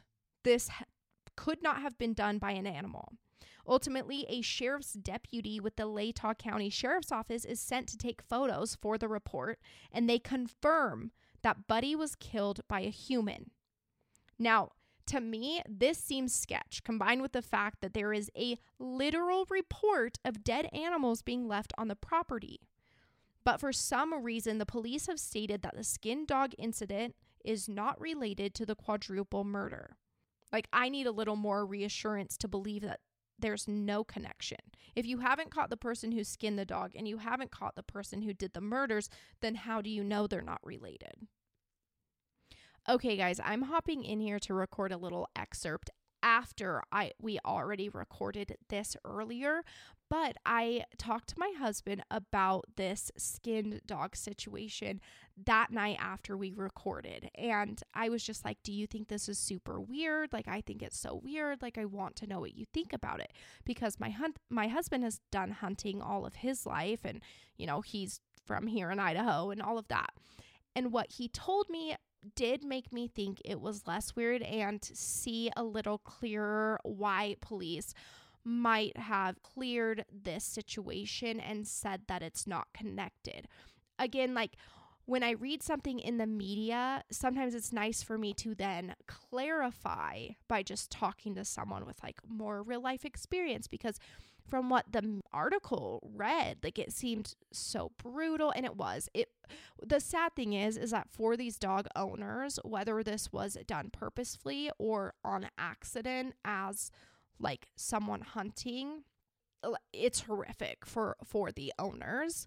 But I was telling my husband about it, and he was saying that it does sound exactly like how you would skin an animal, and that skinning an animal isn't really brutal. Like, I don't know what time little Buddy went missing or anything, but he just said, like, the most likely thing is that it had to have been a young kid or just an idiot who was hunting coyotes, which you can hunt like all the time, and they probably accidentally killed this dog thinking it was a coyote, and then they skin it. Like, that is something that could have happened. You know, the collar rings a little weird for me, because, like, would you still skin it when you realize it was a dog? Like, is it just some dumbass that wants to hunt regardless? I don't know. You know, there's a million scenarios. The collar could have gotten off before or whatnot. I did want to say that because if you're a hunter, you're probably like, no, that's how you skin an animal. Like, he did say having the fur on the legs, having the fur on the face, like, that is exactly how you would do it. And as for like the filleting side, or she said, you know, it seemed like her dog was gutted like a deer. Like, he said that is like very common in how you would hunt, skin an animal, and then get meat from them. So is it someone doing this, like, being weird, or was it someone just being a literal idiot and hunting irresponsibly? I don't know, but I just wanted to throw that in there, that maybe that is why police have ruled it out. All of these community incidents are said by police not to be related to the 4 murders. And it's during one press conference that the media asks police if they are aware of stabbings that have occurred in nearby states. They said that they are aware and they are looking into any possible connections, but they later make a statement saying, quote, "There have been numerous media inquiries about a 1999 double stabbing in Pullman, Washington, and a 2021 double stabbing with 1 death in Salem, Oregon. While these cases here share similarities with the King Street homicides, there does not appear to be any evidence to support that these cases are related." So police are saying as of now, there is no connection. But this is the second thing, like I said with the skinned dog, how can they know if the other stabbings also remain unsolved? Like, how can you tell me for sure they're not related if you don't know who did it in either case? Well, we don't know if they don't know who did it. That's true, right? Like, we don't know what they know. They know a lot more than me and you know. Yeah. With kind of both of these incidents, I just need a little more to know when all the things remain unsolved. I actually don't think the 1999 stabbing has anything to do with the case. In fact, just after the murders on November 27th, 2022, a man by the name of Duong Tran pleads guilty to the crimes. He was here from Vietnam on a 12-year visa, and he had stabbed his ex-wife and her roommate while wielding 4 knives on the night of May 25th, 1999. The 2 women were able to escape and were not killed. Duong was sentenced to a little less than 6 years. Now, for the stabbing in Salem, Oregon, it does weigh on my mind. Just a little more than 1 year before these murders, there was a couple attacked inside their home on August 13th, 2021. Travis and Jamie Lynn Jutton, or Jutin, I'm not sure exactly how you pronounce that last name, but Travis and Jamie Lynn were 26 and 24 years old, and they went to sleep in their bedroom on this August 13th night.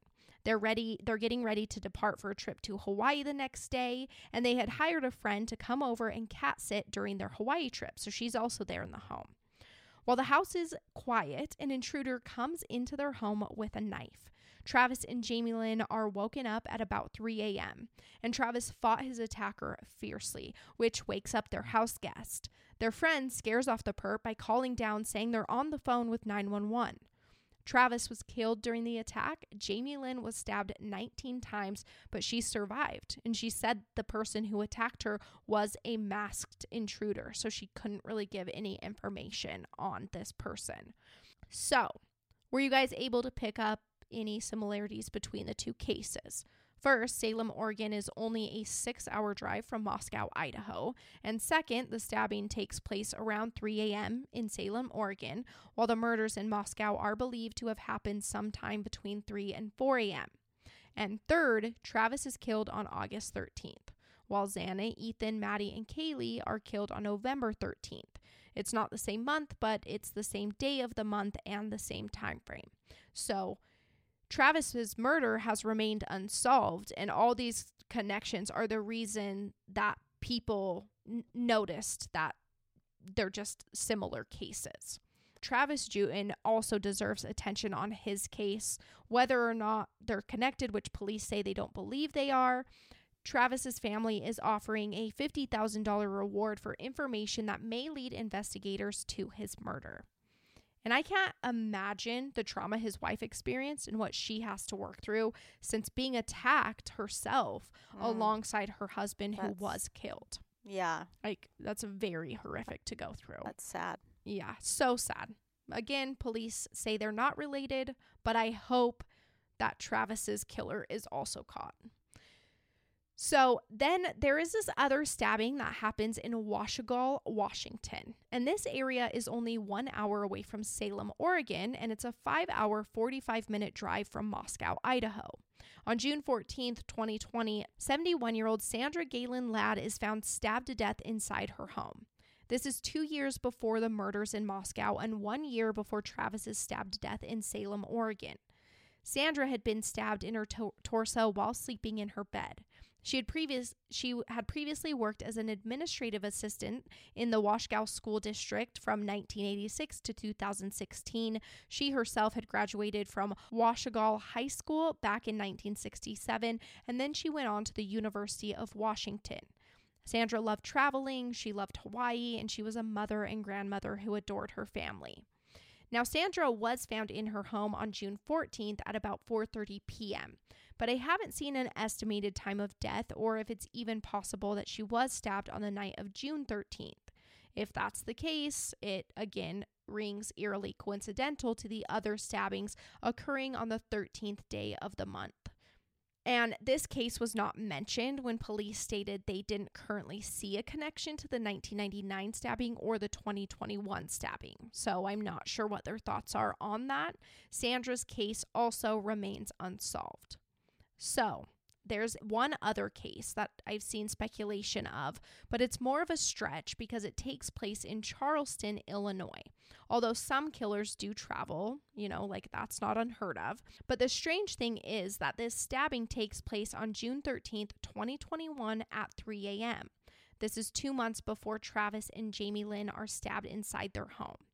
So June 13th, Sandra was also June 13th, but of 2020. So the year before. So Sandra, June 13th, 2020. Now there's this one, June 13th, 2021. Travis and Jamie Lynn, August 13th, 2021. And then the murder in Moscow on November 13th, 2022. With this other case, the weird thing is, of course, the day and the time.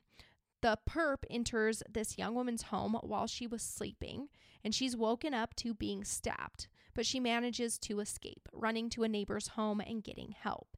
She's taken to the hospital and treated for her injuries. This woman survives, and this case remains unsolved. It's just like, what are the odds you're attacked in the middle of the night on the 13th day of the month at 3 a.m.? And maybe it's a coincidence, but each case deserves to be solved. Like I said, police say that the 1999 stabbing and the 2021 stabbing have no connection to the stabbing in Moscow. They have made no comment on the 2020 stabbing and the 2021 Illinois stabbing. I mean, I do think it's kind of a stretch. The Illinois one or all of them? Kind of, I don't know, all of them. I feel like they did know them. You do? Yeah. Yeah, so maybe that's why I kind of buy into it, because I feel the opposite. You don't feel like they knew them? I feel like they didn't know them. No. But that's just my personal gut feeling. I just feel like so hard for me to believe that some other random college kid goes from being a friend to killing 4 people. And it's just hard for me to see how one person could be targeted and then 3 others are also brutally murdered. I think the biggest thing to me is, if you knew them, why did you leave the 2 roommates on the bottom floor alive? You would have known there were 2 other people that lived there. But again, I have no idea. And the police... Maybe they liked them. Maybe. So, I mean, and a lot of people do think they knew them, including Kaylee's family. It's so hard to know. So it probably is why I can kind of see that connection, because it almost feels more random to me. Well, it's like when you're randomly going to go stab people, you are going to do it in the middle of the night. Yeah. So... it's likely to be around that timing. Yeah, around 3 a.m. I just, don't hear very often of people getting stabbed to death, in the middle of the night. And then it goes unsolved, by an intruder. So, but again, I have no idea. Only the police could know what direction they're headed in. That's just my, random thoughts from looking at it. I know. I hope they find out soon. Me too. As far as the investigation into the murders of Xana, Ethan, Kaylee, and Madison, the police have released little to no information. I'm positive they know a lot more than we do, and that they are doing what is best for the investigation. I mentioned they collected evidence at the scene and took thousands of photos. They have sent things to be forensically tested and started to receive results back that they are keeping private. There are 3 dumpsters along King Road that have had the contents seized by police looking for evidence. The police have visited local businesses in search of recently purchased fixed blade knives, and there have been thousands of tips called in and emailed in by the public. It takes time to sort through those tips. I kind of said that earlier. It's been just about a month since these murders took place. One tip they received was that Kaylee mentioned having a stalker. Police haven't really been able to verify this information and are still looking for more information regarding the stalker claims. They were able to talk with one man who had seen Kaylee at a store there in Moscow. He was with a friend and he walked out of the store at the same time as Kaylee. The police say that he was with his friend looking to pick up girls, but he doesn't actually make the contact with Kaylee. This could have been seen as a stalker type situation on Kaylee's end. As of now, this is all police have found relating to the claims. So one of the last things I'd like to mention is the layout of the home. This is a large home that 6 roommates could share. We know only 5 roommates were there living at the time of the murders. I'm going to try and explain this the best I can. So when you walk in the front door where the cars were parked, you would come to the first floor. The first floor door was noticed as being slightly open by a neighbor on the morning the bodies are found. There are apartment buildings and other homes located all around, so the parking area they parked in seemed to be a part of a larger parking lot for like many surrounding apartments as well. So you walk into this first floor, and this is where Bethany and Dylan's rooms are located. They are down on the first floor. You can go up the stairs and come to the second floor. The house is sort of backed up into a hill, so the front of the house features all 3 stories, while the back of the house only shows 2 stories. So from the backyard, you can enter onto the second floor of the home via the sliding glass door. On the second floor, there are 2 bedrooms, the living room, the laundry room, and the kitchen.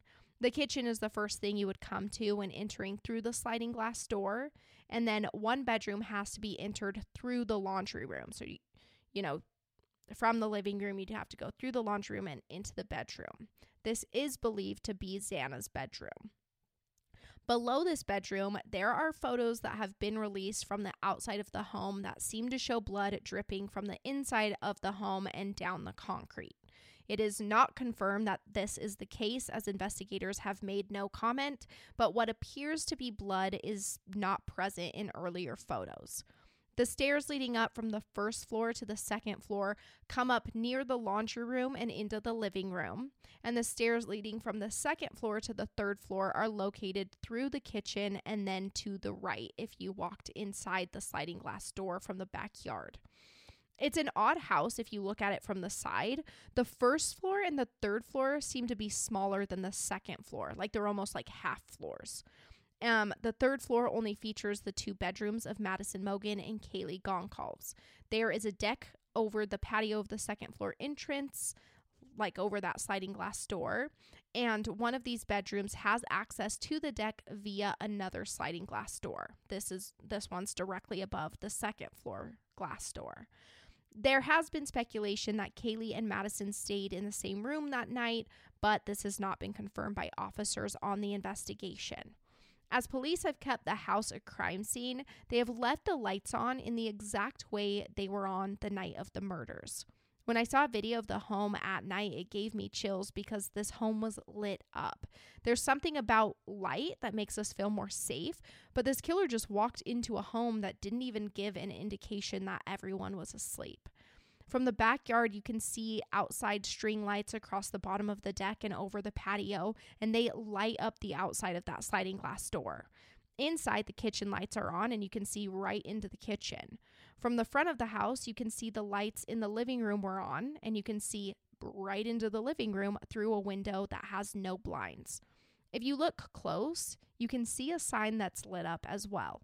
It says "Good Vibes," which was just eerie and sad. But the outside lights are also turned on in the front of the house, lighting up the front door entrance. There's an officer on watch each night parked in front of the home, protecting the crime scene. Now, I will mention one area of the home that seems to be darker. It's not lit up with lights. It's under the deck in the backyard. So the sliding glass door is lit up with lights, but if you go further under the deck, the lights don't shine there and it's a bit darker. There is a window there, and below the window is a cinder block. It's claimed that this window did not have a screen on it, so there is speculation that this could have been the entry point for the intruder.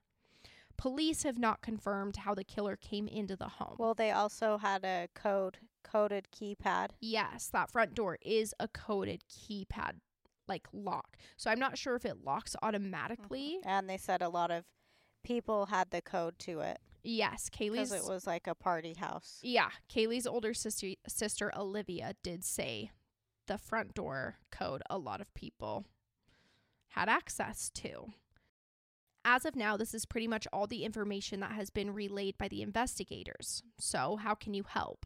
Detectives Detectives have asked for all outside surveillance video taken from 1 a.m. to 6 a.m. on Sunday, November 13th, 2022, from businesses and residents within a geographical area that they do have posted. And it doesn't matter if you don't see something you think is important to the investigation, there could be something that you don't realize will help.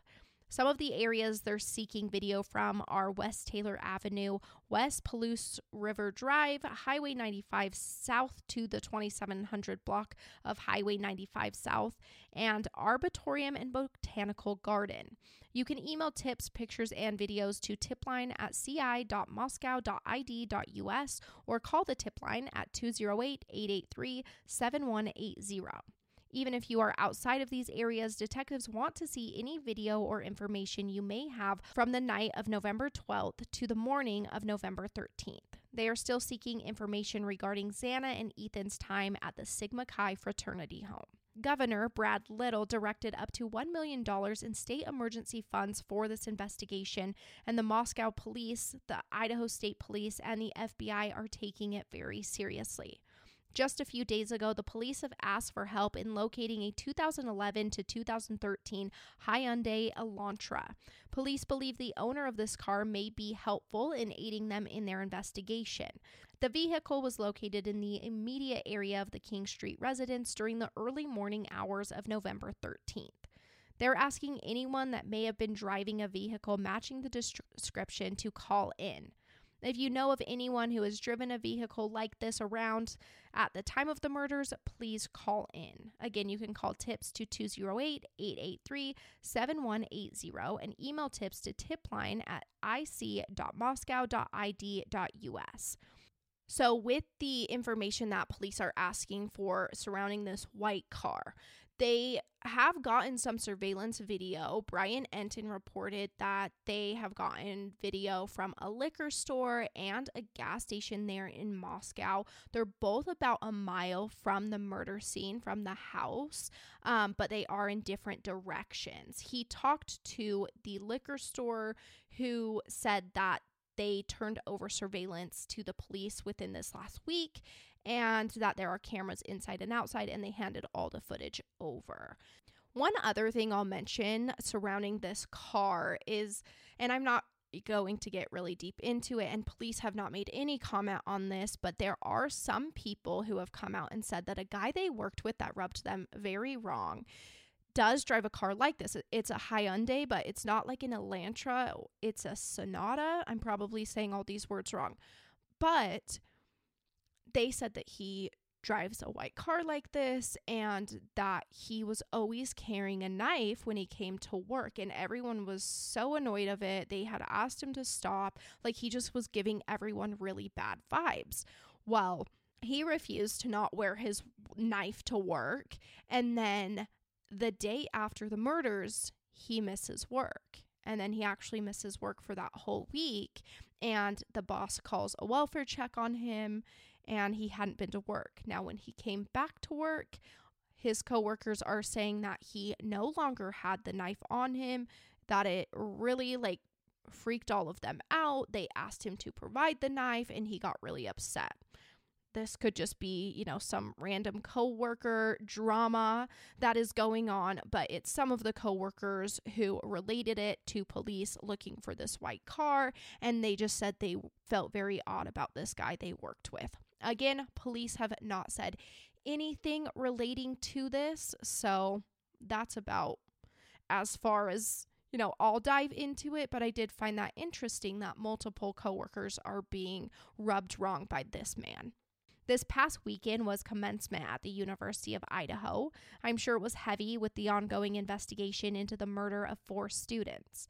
People in Moscow and honestly all of Idaho are on edge with the murders going unsolved. Kaylee Goncalves was set to graduate as well this past weekend. She was then going to be heading down to a job in Texas. The graduation ceremony held a moment of silence for Kaylee, Madison, Xana, and Ethan. Initially, the police had come out and stated that there was no threat to the public and that it was a targeted attack. But as time went by, they backtracked that a bit, saying they can't necessarily say someone was targeted, but that the crime scene seemed like a targeted attack. They don't know if a person was targeted or if the house was targeted. One thing I have seen is that people thought maybe the house itself was targeted because if you notice the address, it is 1122 King Road, and this does happen the 11th month of the year 22, so 1122. So again, police are just saying they don't know if it was a specific person targeted or if the home was just targeted. I think people take the word targeted too seriously. This doesn't necessarily mean police know who committed the crime. It doesn't mean that the victims knew the killer. It just means the context is so broad, as we can see from them backtracking on the statement. No matter what theory I have on this case, I just keep coming back to the fact that it is unfathomable no matter which way I slice it.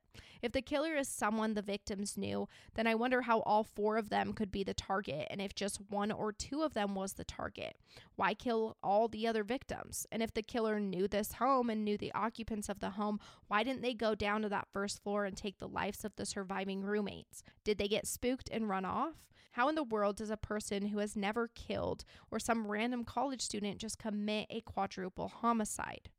But on the other side of things, if this was a random killer, why would an intruder walk into a home lit up with the lights on? What would the motive have been? Just to kill? But could it explain why the roommates on the first floor were spared? Did the killer not know there were others downstairs? And if this was a murder done by someone these 4 did not know, I have to believe this is someone that has done something like this before, who walks into a home and takes the lives of 4 people on a whim. Again, no matter what theory I come up with, no matter what way I think of it, random or targeted, it just doesn't make sense. It is a huge tragedy and heartbreak and a loss to the community.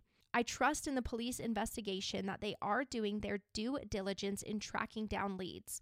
I commend the Moscow police for immediately bringing on the Idaho State Police and the FBI. This isn't CSI, like I said earlier. Evidence isn't tested within one day. Investigations take time. So have some patience, and hopefully we see an end in sight soon, because I definitely can't bear the thought of this case going unsolved. I will be following this case and providing update episodes. Again, this is a case that hits super close to home for me. I've definitely thought of it every single night since it happened, and I have been devastated for the 4 bright lights in this world that had so much life ahead of them. So stay diligent, stay aware, stay safe, and send in any tips and information you may have. For accurate information, you can follow the Moscow Police Department on Facebook. So there was an update after we did this recording for the episode and before it was released. I've added some, little snippets of extra information throughout the episode where I could. But I'm going to kind of go through Brian Enton's reporting on it, like his Twitter thread on it. I know that sounds weird, but he is a great reporter and he has been there following the case, and he kind of just made some key points in the update that came out this week. So the Moscow police, Captain Roger Landler, is the one who did this updated video, and this is what Brian Enton kind of got from this video. He says that the first call the local police make when they come across the murders is to the Idaho State Police. So I do commend them for that, for just immediately knowing that they were going to need help on this investigation, swallowing their pride, not letting that get in the way, and asking for the help they need. I really do appreciate that. He also said that the scene was not chaos, but that it was very somber.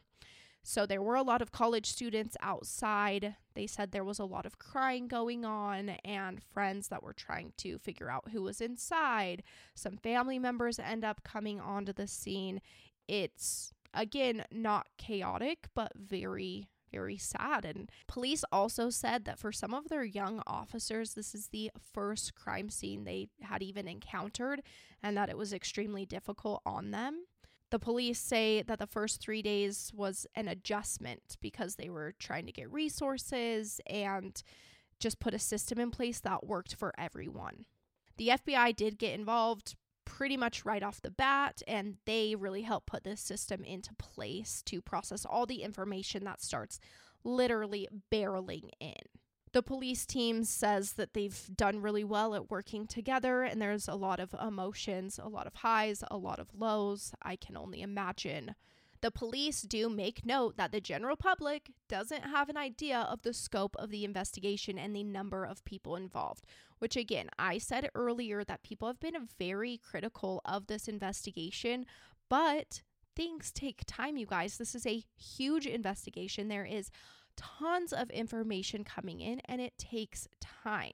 They said that the FBI command post is in the Moscow police parking lot. Everything they would do in Salt Lake City, they're doing literally in a parking lot. Like, they are working hard on this case. I know it's been a month. I know people want this killer caught. Obviously, like, I do too. The families do too.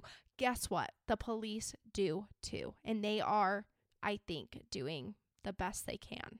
Their most frustrating part of the investigation is all the rumors and speculation on social media, because they are truly trying to protect the integrity of this investigation, like we mentioned many times through this. They said that like this little information that gets put out online will end up in a tip, and then they're really like tracking down a lot of rumors instead of facts.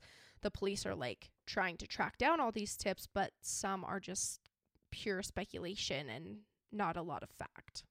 And they said that the really sad part about this is the impact it has on the victims' families and the victims' friends and just other people in the town, because all these people are receiving death threats. And the police say it is re-victimizing people who suffered from this horrific thing that has happened. And I do agree with that. Like, you cannot just think that someone did it, or, you know, put it out there that you think the family has something to do with it, or you think the roommates have something to do with it. Like, that's just, when they have publicly cleared people, again, they have much more information than we have. We can only speculate. They are truly trying to track down the real facts. They are going to continue down the road they're on. They're going to eliminate information that is not relevant and hope to take on new information.